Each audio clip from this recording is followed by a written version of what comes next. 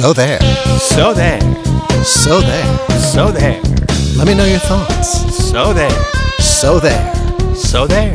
Let me know your thoughts. Why do you keep saying let us know your thoughts? Let me know your thoughts to me is a nice lead-in for So There. So There. Welcome to So There. In case you forgot, a podcast about marketing, inexplicable human behavior, and whatever else comes to mind. I'm Tom Karamitis along with Gary Doyle. And Gary works, Gary's employed. Tom is too, but he's just not saying where. So I work for the government. Some call me the Reverend Chicken La Holmes. Others call me Plato Fufus. But yes, I am Gary Doyle of the Kramer Krasselt, as it's known on Facebook.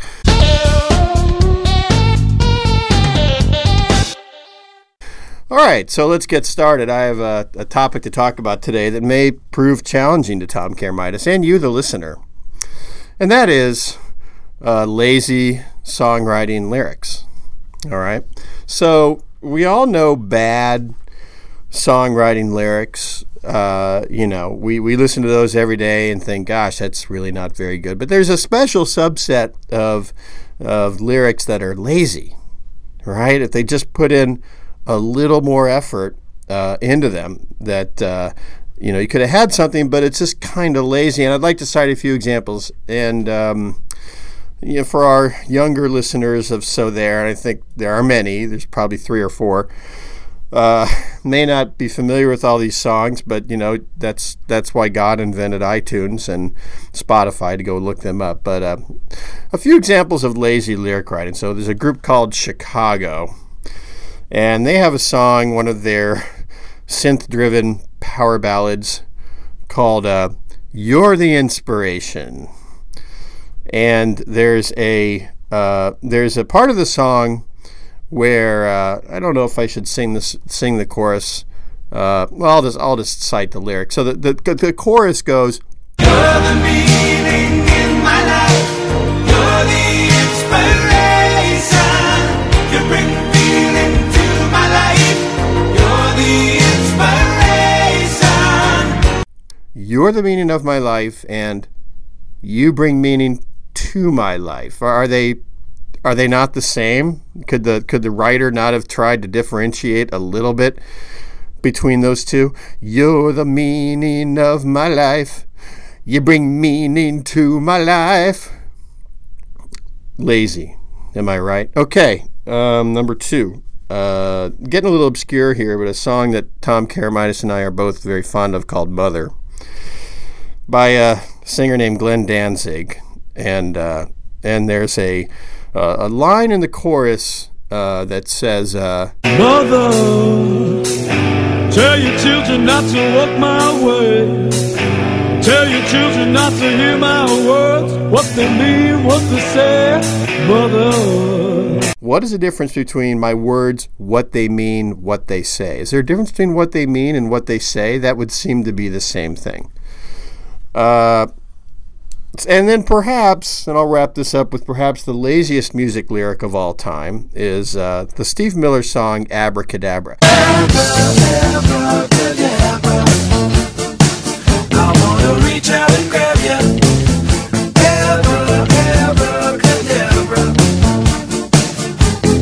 Abracadabra. So the chorus goes, "Abracadabra, I'm going to reach out and grab you. Abracadabra, abracadabra." So in the 4th line, he could have tried something else that rhymed with cadabra, but he just chose to say abracadabra again. Those are lazy songwriting lyrics, my friend. Let me know your thoughts.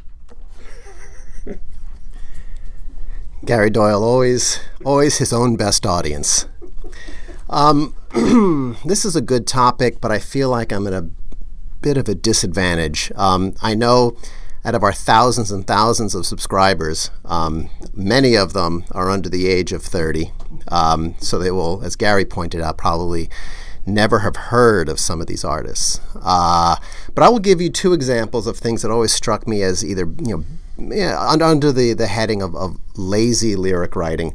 One of my all-time favorite songs was a Roberta Flack song called "Killing Me Softly." In fact, this was won the Grammy Award for Song of the Year and whenever it was written recorded in the early 70s. It's a great song. I suggest you listen to it. It's basically it's written from the perspective of somebody who is watching Don McLean perform. And it's a great song, and the verses are just beautifully crafted. But they got to the last verse, and it's like the writer just ran out of things to say, and kind of ended up just compromising by saying, and he just kept on singing clear and strong. Whereas all the other verses were kind of building on this beautiful story, and then this was just, to me, it was just kind of a throwaway. So if Tom Karamitis ever starts listening to music that was recorded after 1978, I'll be sure to come back and revisit this topic in a new feature you'll hear about later called So There Redux. Let me know your thoughts. Well, I think we've lost pretty much all the listeners that we had under 30 with that selection of music. We're working on setting up a hotline where viewers and listeners can call in and leave their own comments on our podcast, but that's not operable yet. That's in beta. But if we did that, then perhaps our younger listeners could submit something, as Tom Karamitis said, that was written after 1972.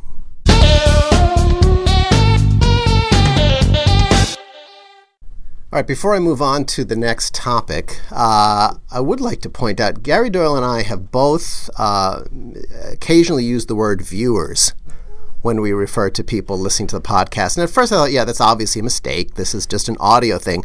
However, our oddly hypnotic logo, all right, perhaps can be something that you, the listener, just stares at, all right, staring at it for the entire 22 minutes, imagining, is that guy Mr. Shout, or whatever we call him, is that Gary or Tom? All right. Right now it's Tom. So close your eyes or stare at Mr. Shout as I take you through our next topic, which is I think this is thought provoking for all of you folks out there who have ever worked in an office.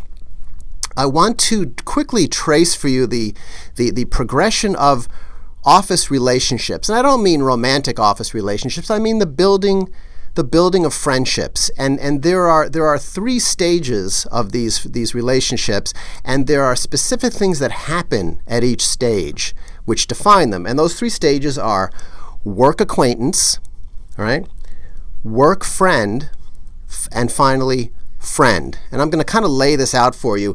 A work acquaintance is somebody that you say hi to in the hall. You pass and you say hi. You give a knowing nod, a smile, a wink. You greet them in a meeting. You know them. You know their name. All right. They are a work acquaintance. All right. You may reach a point with work acquaintances where you find you have little sidebar conversations with them. All right. Maybe you even confide in this person. All right.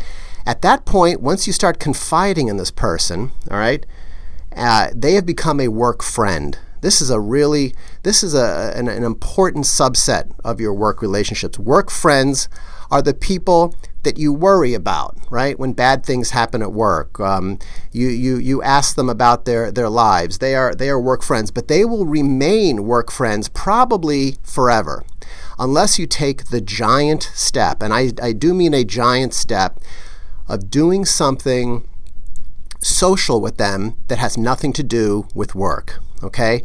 That means you're going to play golf, you're going to go out to dinner, you're going to go to a game together, and it's not part of some work function or somebody getting a bunch of people together for an after-work party. That's not friends. That's still work friends. But friends means you've crossed the Rubicon, all right? Gary Doyle and I went through all those stages, and at the moment, we consider ourselves friends. All right, because we've done social, non-career, non-work-related activities together. An important distinction. I think you all should think about your relationships at the office and spend half the day today putting people down in one of those three categories. Let me know your thoughts. I'm struggling to come to grips with this topic because nobody at work really likes me. I don't have any friends. My ladder up the friendship ladder that Tom Karamitis described is a little different. A work friend, or a work acquaintance, agree is somebody that you say hi to, maybe in passing, in the office, and so forth, and maybe talk to them at a party. A work friend is somebody that you spend more quality time with and might spend 10 or 15 minutes talking to about work and your clients, and you enjoy their company. But it doesn't get to the level of, as Tom Karamitis described, it doesn't get to a deeper level than that, a work friend. But a friend is everything that Tom Karamitis described, and is possible to get there. As I said, I'm struggling to come to grips with this a little bit because very few people at work like me. But yes, I think Tom Karamitis has made a good point here, and Tom Karamitis' friendship and mine has transcended those stages, has gone through those stages. We used to argue about music and Fruitopia commercials, and Tom would bring in a track by Keith Emerson of Emerson, Lake and Palmer. I didn't like it. That caused a problem. This is a true story, by the way. And so we had our work issues, and now I think we're friends making this podcast, and so there.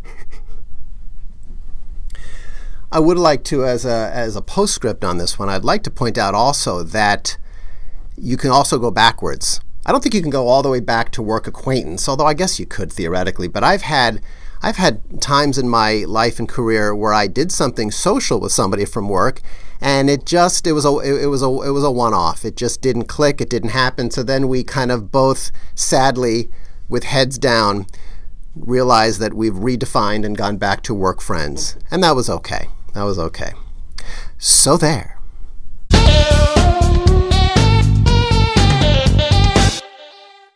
And now we're going to introduce a returning segment to So There, and a new one as well. Let's talk about the new one first. These are things that we hope to return to every week, and we're calling this So There Redux. And this is going to be addendums to things that we talked about in past podcasts, kind of further developments, further instances that broaden our understanding of this issue.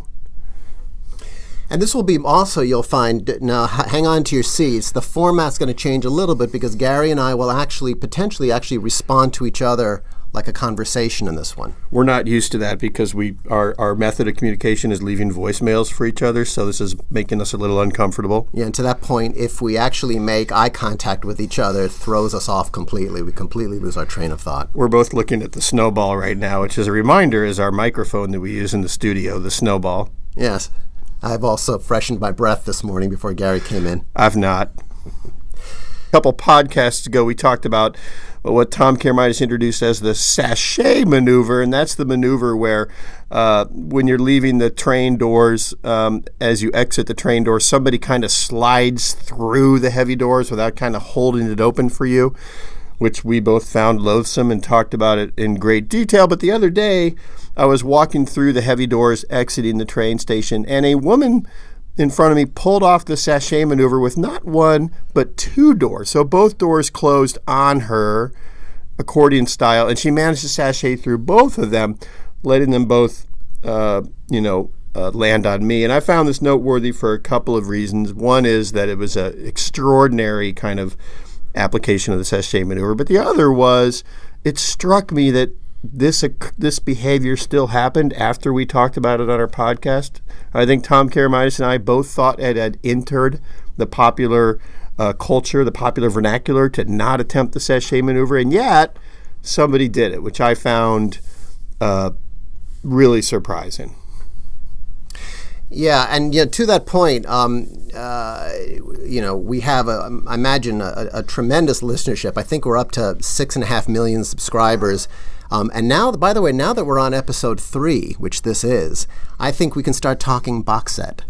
All right. Now, my with outtakes and bloopers and lots of extra content. and right. Gary exactly. wants to take this podcast to Facebook Live at some point, so hold on to your hats. That's down the road at some point. Right, we're throwing a lot at it right now. So I will. What I will add to Redux is we had a discussion last time about health club observations and health club irritants. Last night, I actually encountered a new one, which was an entirely new phenomenon. And maybe Gary Doyle wants to weigh in on this, and that is the dynamic that happens. It's especially with younger people, with people in their late teens, early 20s, when a guy and his obvious girlfriend are working out together. That whole testosterone issue that guys have in general at health clubs gets ramped up exponentially when they're working out in the presence of their girlfriend. All right, it's obnoxious. There's a lot of primping and posing, and I would just love to see an example where a guy is showing his girlfriend how to use a piece of equipment, and then she's able to actually lift a lot more weight on it than he is, because I just think that would just tear it all apart.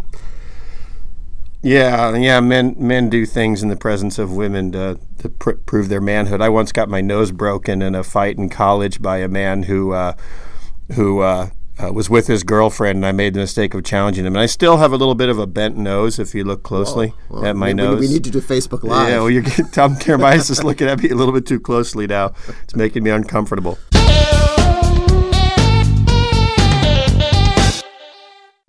I wonder why. I wonder why. So this is another recurring segment called I Wonder Why, and this is our questions as to why human beings do the things that they do. I wonder why police crossing guards are always in a foul mood. They're usually overweight, but more importantly, they're almost always in a really bad mood. I imagine it's because that they're that week bottom of the totem pole. This is the assignment nobody wanted, although I think in a lot of ways, crossing guard duty's not that bad. You know, I mean, you're out from behind the desk, you're outside if it's a nice day, but they always seem to be, God forbid you misinterpret their little hand direction when you're coming out of the parking lot. They just bark at you, and they're always in a foul mood. I'm terrified of them.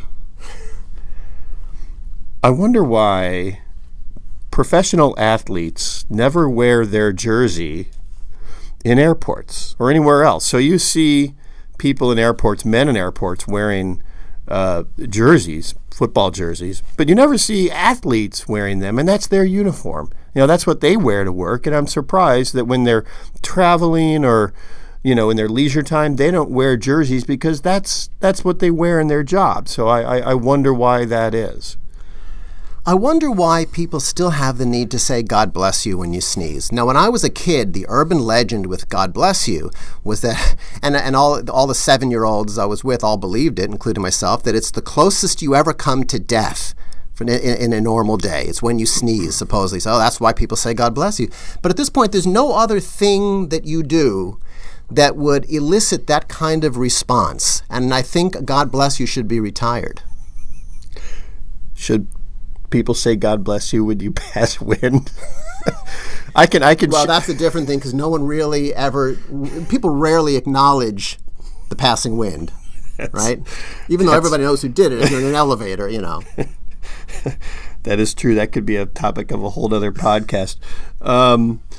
Actually, what I heard about God bless you was it was used to be believed that when a person sneezed, that was a portal for evil spirits to enter their body when they would sneeze.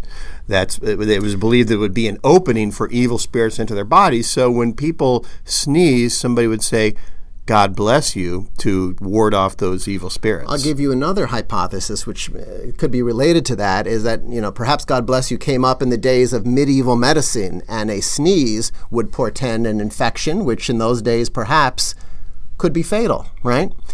Those are the days of bloodletting and all that kind of stuff. So, but I still say, 500 years later, maybe it's time to retire. God bless you. So I'll be the first rude person that stares at you if you sneeze in my presence, just gives you a withering look, and I won't say anything. Thus wraps another episode of So There. We'd like to thank our engineer John Bender, our artist Jim Furr, our studio engineer, Marco Morales. And you, the the listener All for 6.5 million of you. all 6.5 million of you for listening, and more than that, enduring. So until next time. So there.